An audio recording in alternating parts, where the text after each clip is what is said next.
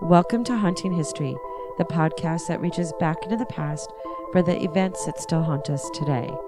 Tales of true crime, mystery, and the macabre. And when we're lucky, the stories where history and the people who lived it and the paranormal meet. Now, who doesn't love a good ghost story, right?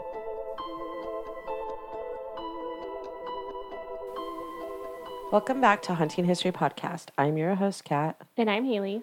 And we are finally back. We've had some issues over the last year after we recorded the last of our Carrie Patterson episodes. And I would love to blame it all on the pandemic, and I can't blame it all on that. Although work for me got really busy, and then my computer crashed, which is still sitting on the garage floor with all of our old episodes on it. Mm-hmm. And Haley started school.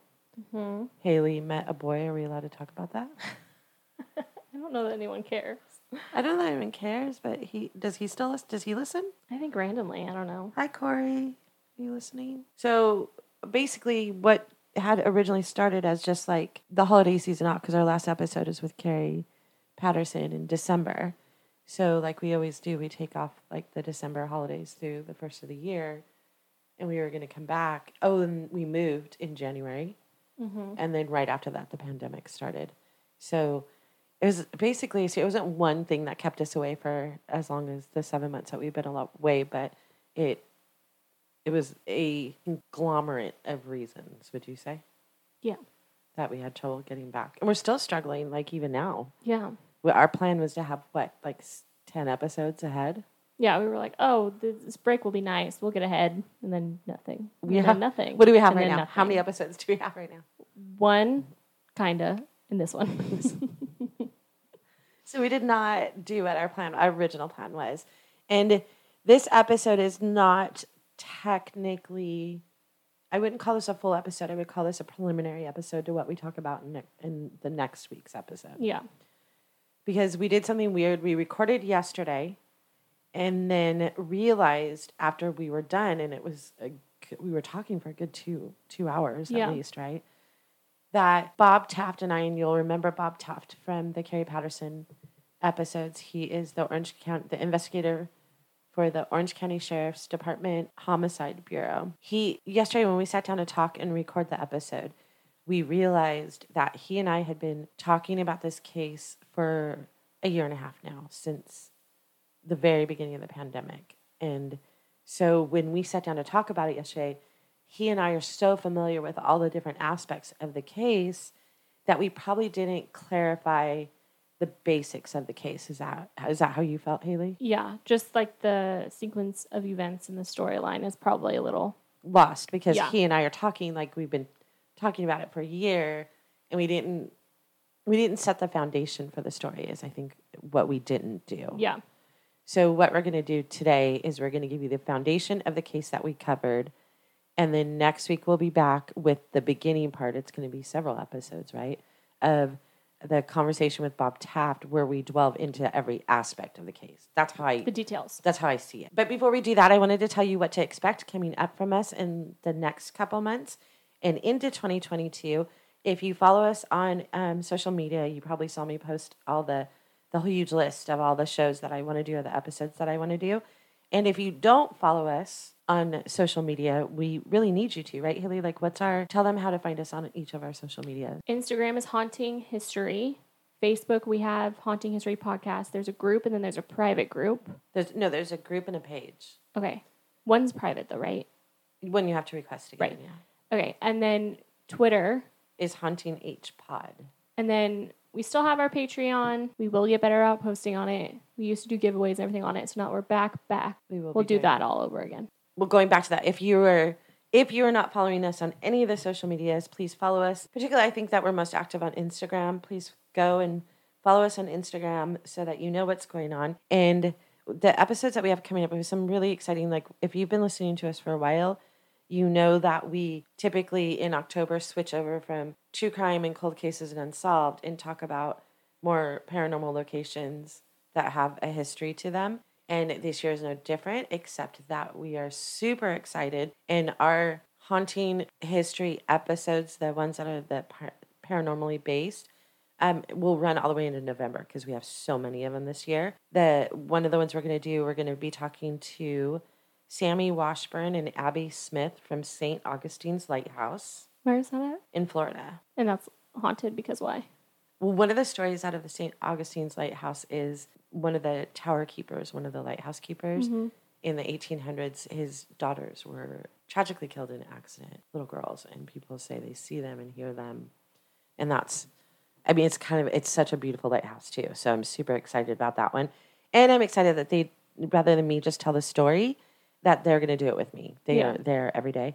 And we have Charles Spratley from Villa Montezuma in San Diego. Do you remember Villa Montezuma? No, but I think we've tried to do that one a couple times, right? We've tried. I've reached out to them, and they've changed it to Villa Montezuma Museum.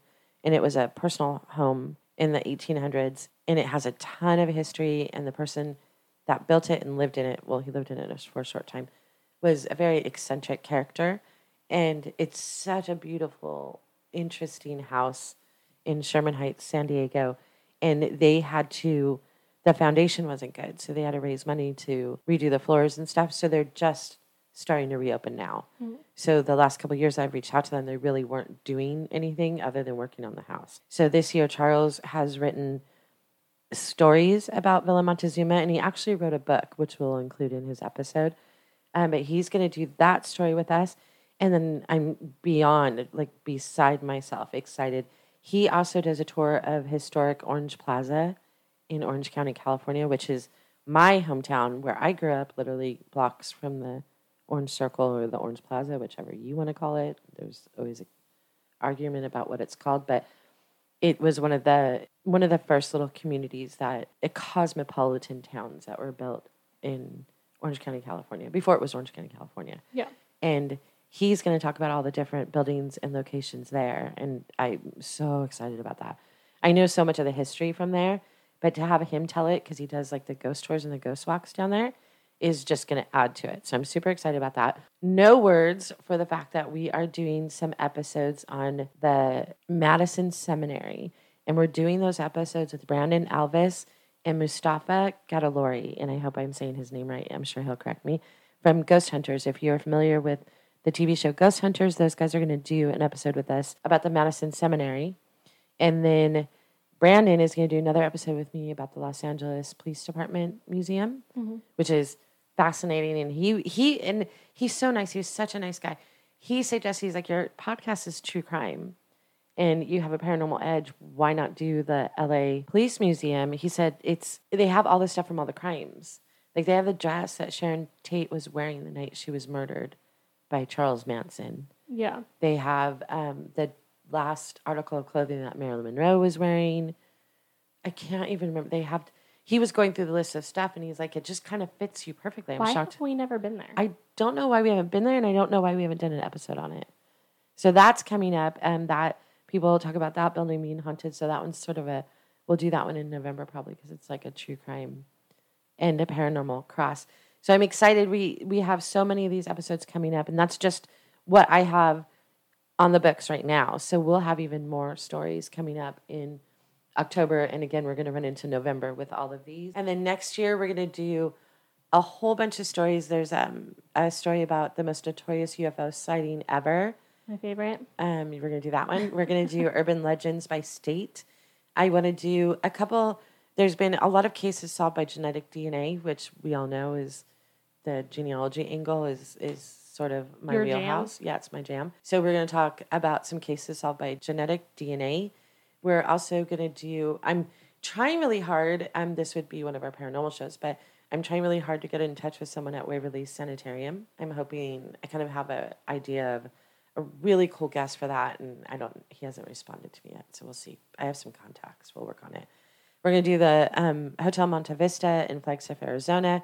We're going to talk about the disappearance of the Jameson family, Tara Calico, the mystery of the Greystone Mansion, St. Elizabeth Hospital. I want to do an episode on the death of Edgar Allan Poe. I didn't even realize that there was a lot of sort of conspiracy theories about Edgar Allan Poe, so I'm super excited to do that. Murder at the Mall, it's the Michelle Martinko case, which I found incredibly interesting the way that they ended up solving that. So it's a solved case. And then a whole bunch. I have so many that I want to do. We're working on an episode of the museum heist, the most famous museum heist ever. So we have a ton of stuff coming up in 2022. The next couple episodes, like I talked about, is going to be about the Dorothy Jane Scott case. And again, what we're going to do for you today is give you sort of the basics of the case. We're not going to dive into the story today because that's what happens over the next couple episodes. But I wanted to give the really basics of Dorothy Jane Scott. Are you ready for that? I'm ready. Dorothy Jane Scott was 32 years old. She was a secretary, and she worked at two stores, a store called Swingers Psych Shop and Custom John's. And again, we'll get more into that in the next episode. But one of the significant things about Dorothy is that she worked behind the scenes. She didn't work in the store. She worked in the back room. So it's significant because of what transpires during the course of her disappearance and her murder. But people described Dorothy. She was 32 years old, a single mom, lived in Stanton with her aunt and her young son. Her son was only 4 years old in 1980. And she relied a lot on her parents. Her parents took care of Sean whenever she had to work. And in May of 1980, she was at a work meeting at night, and she had dropped her son off with her parents to go to this work meeting. During the course of the work meeting, she had noticed that one of her coworkers, Conrad Boston is his name, looked ill, like he wasn't feeling well. And there's contention about what transpired during the meeting, but it was finally determined that Dorothy would take Conrad to the emergency room. Another coworker, her name is Pam Head, offered to go to the emergency room with them. So on that night in May, they went to UCI Medical Center. When they got to the hospital, Conrad was called to the back to be treated. And Pam, to this day, 41 years later, insists that her and Dorothy stayed together the entire time that Conrad was being treated. When Conrad came out of the back after being treated, he had a prescription to fill. Dorothy suggested that Pam and Conrad go get the prescription filled because Conrad clearly didn't feel good.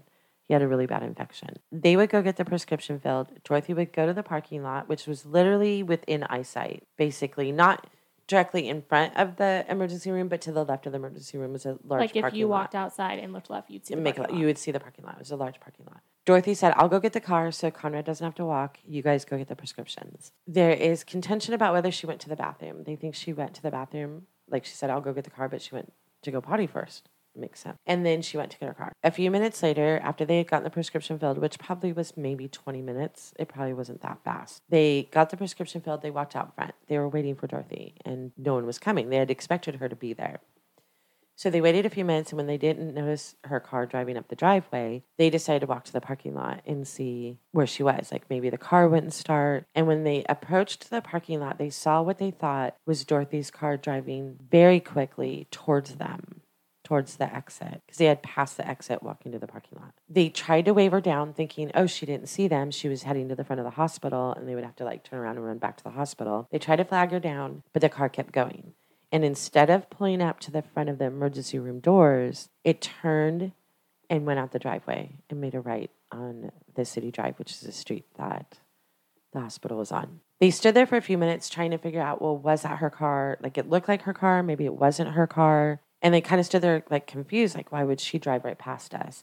So they decided they could see from where they were. And I know this hospital very well. They could have seen where they were, that she did not pull up to the front of the hospital, that she turned and went out the driveway instead. So they went to the parking lot to see if her car was there. Like maybe it wasn't her car, but her car was gone. So so that was her car. They kind of assumed amongst the two of them, I mean, by now it's literally midnight, at least. They're staying at the hospital. That maybe Dorothy had got notified somehow, which I don't know what their thoughts were at that point, that something had happened to her son and that she was rushing to go get her son or something like some nothing. type of emergency. Some kind of emergency that would make her leave them there. And they thought, well, she's going to rush home and get her son or whatever, and she'll come back and get us.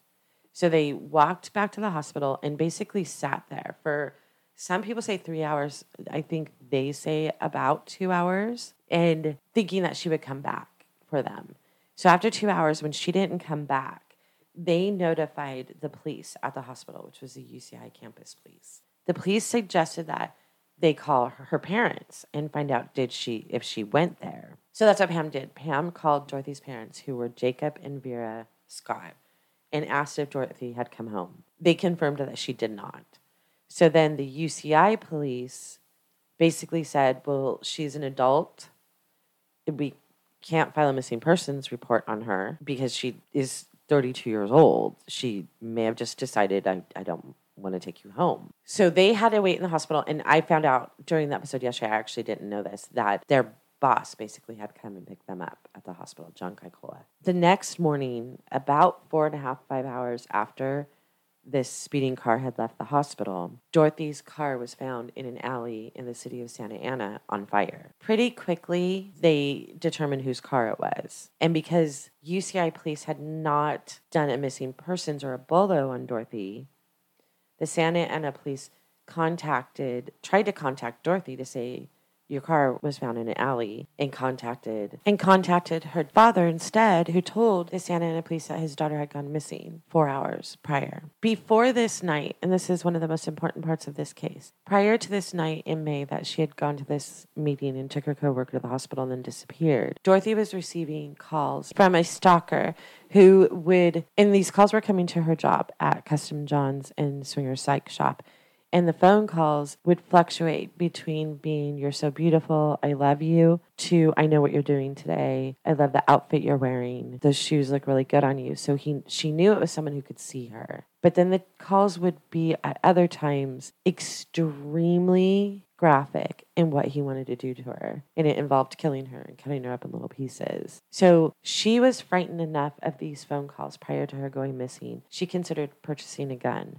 But she was worried because she had a 4-year-old son at the time and she didn't want to have a gun in the house. And to be quite honest, oftentimes people describe, if you read any of the old articles, and there are a ton of newspaper articles on Dorothy's case from the time that she went missing going forward, most people describe Dorothy as being a bookworm, or being really quiet or librarian-like. And she really wasn't. When I got to know her son through this whole thing, and quite frankly, he didn't know her either at 4 years old, but he had talked to everybody who had known his mom through the years. And she was pretty typical for the 70s. I mean, by 32, she had calmed down a little bit, but, and she had her son, obviously, so she was a mother first, but she was a hippie. She did hippie stuff, and she was friendly, and people loved her and described her as beautiful and things like that.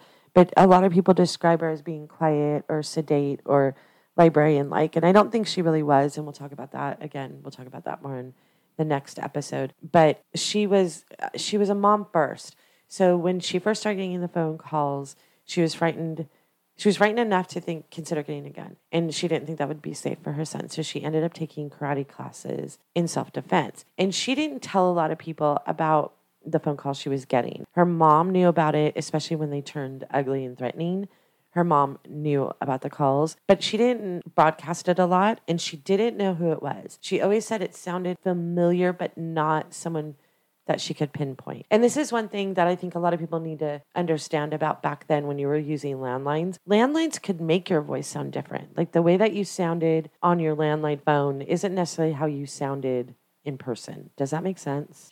Sure. I wouldn't really know. I don't think so. I mean, I think that it wasn't incredibly different, but I think landlines definitely back in the 80s they're not clear like they are now, I guess is what I'm saying. But either way, she didn't recognize the caller, but she was frightened. She was frightened for her own life. And then she went missing. And then after she went missing, and this is really just a timeline of what happened, after she went missing, the phone calls that Dorothy was getting transferred to phone calls to her mom. She went missing in 1980, and in May of 1980. And then for the next 4 years, her mom got the same phone calls.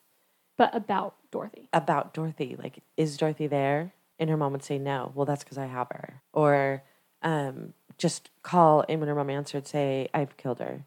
Or she's not coming home. Things like that. For 4 years, she got on and off, not consistently, but on and off for the next 4 years. In August of 1984, a construction worker found Dorothy's remains on a site off of Santa Ana Canyon Road in Anaheim. Her they were not all of her remains. There were several bones and a skull. And the skull was enough. It had all of the molar teeth in it. And that was enough to identify Dorothy as Dorothy. It took about 2 weeks for Dorothy's remains to be identified and her parents to be notified that Dorothy's body had been found. Now, one of the contingencies is that they never found all of Dorothy's bones and they've never been able to determine the cause of death, and they've never been able to determine when she died. Because in 1982, prior to her bones being found and after her disappearance, a fire had ravaged the area where her remains were found and basically destroyed any evidence of what happened to Dorothy. So for the next probably 10 years, Dorothy's case was extremely active, but the general consensus is they never had one suspect for her murder. And we will again talk about this more next week. They had people of interest, like people that were in her life. And I know I mentioned in next week's episode that Dorothy didn't have a boyfriend. At the time that she went missing, she did not have a boyfriend. Her son's father, Sean's father, lived in Minnesota. I believe it was Minnesota. And Jacob, in one of the newspaper articles, Jacob Scott, her dad, states that when Dorothy went missing that night, he called his daughter's ex-boyfriend, he was her ex by then, in Minnesota, and he answered the phone. So he was never really for sure, like a suspect. Like, I'm sure the police talked to him and stuff. But in Jacob's mind, there's no way that he could have been here in California and there within hours of each other. So he's never been really a suspect. There was a person of interest that we will speak of a lot more in next week's episode, but he was never a suspect either. So for the last 41 years, there is not one particular suspect in the kidnapping and murder of Dorothy Jane Scott. There's a lot of people of interest. I don't know that I would say even a lot of people. She led a pretty clear life. She went to work. She went home. Yeah. It's not like it was convoluted where she would go out and party and meet these people and these people and these people. She was by the age of 32 when she disappeared, she was a mom by then, and that was her life. Work and her son were her life. So I guess that, I don't know what you call it, but the scope of like suspects was not very long. They knew it was someone, and this is the general consensus, I think, by most of the people who have done episodes. And if you've ever heard the story of Dorothy Jane Scott, there's so many podcasts have done stories on her. There's a ton of them and they all have their own theories. But the general consensus is that it was someone who knew her and had access to her, because this person had the ability to see, like, again, what she was wearing, knew what kind of car she drove, knew where she worked. This person wasn't a stranger to her. At least generally, people don't think so. They don't think it was a random abduction. I don't know if I'm sold on her knowing the person. Yeah. You think that it was someone from afar, maybe? It could have been. I think just someone of opportunity at the hospital. Oh, that far? So you don't associate with the stalker before she went missing at all? I don't know. The thing I do have to say about the hospital, and I say this next week too, so it's going to be repetitive, it wasn't on a quiet street. I mean, it may have been midnight, but the city drive, the street that it's on in Chapman that it's on, are main thoroughfares. They're not little side streets. And this wasn't like a podunk town. This is Orange County, California. There's very rarely a time where there's zero activity. So the thought of her being, it being random, and the fact that she was being called before that. And then the calls continued for her mom. I think this was all very well thought out. And I'm not going to ever deny that it wasn't an opportunity that night. Like, at that moment that became the opportunity. I'm not going to deny that. But we're going to have so much more on this story. But we wanted, especially for Haley, because Haley doesn't know the whole story. And yesterday when we were talking, we realized that we had not really covered the foundation of the story. And I think that we just did. This is basically the entire foundation of Dorothy Jane Scott. And then next week, our episode is going to include Bob, who tells me things that I didn't even know. And again, we've been talking for a year and a half about this case, and he's still getting information, and things are evolving in the case even 41 years later. And I think that's normal. But I think the more that we put things out into the public about cold cases, there's the opportunity for people from that time period, from 41 years ago, that knew Dorothy or worked at Custom John's may have suspected something that they didn't say back then that they could say now. And that's why we do these cold cases, in the hopes that we reach that person that maybe was there and knows something and can say something now.